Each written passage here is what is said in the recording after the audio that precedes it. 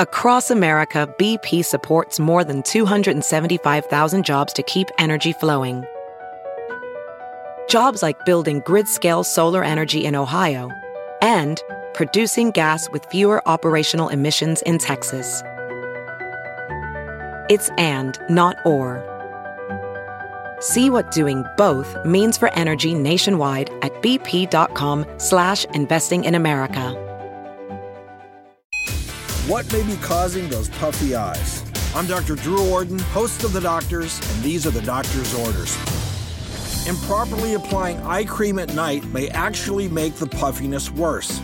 The correct application is just on your brow bone, not on your lid or in your eye area, and right on your cheekbone about an inch below the eye. Next, overexposure to the delicate skin around the eye may lead to puffiness. You should be wearing an SPF 30 to protect your face, but be careful about applying sunscreen too close to the eye.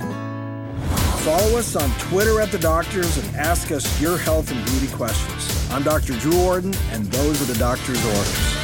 Jon Stewart is back at The Daily Show, which means he's also back in our ears on The Daily Show Ears Edition podcast. Listen to The Daily Show Ears Edition wherever you get your podcasts.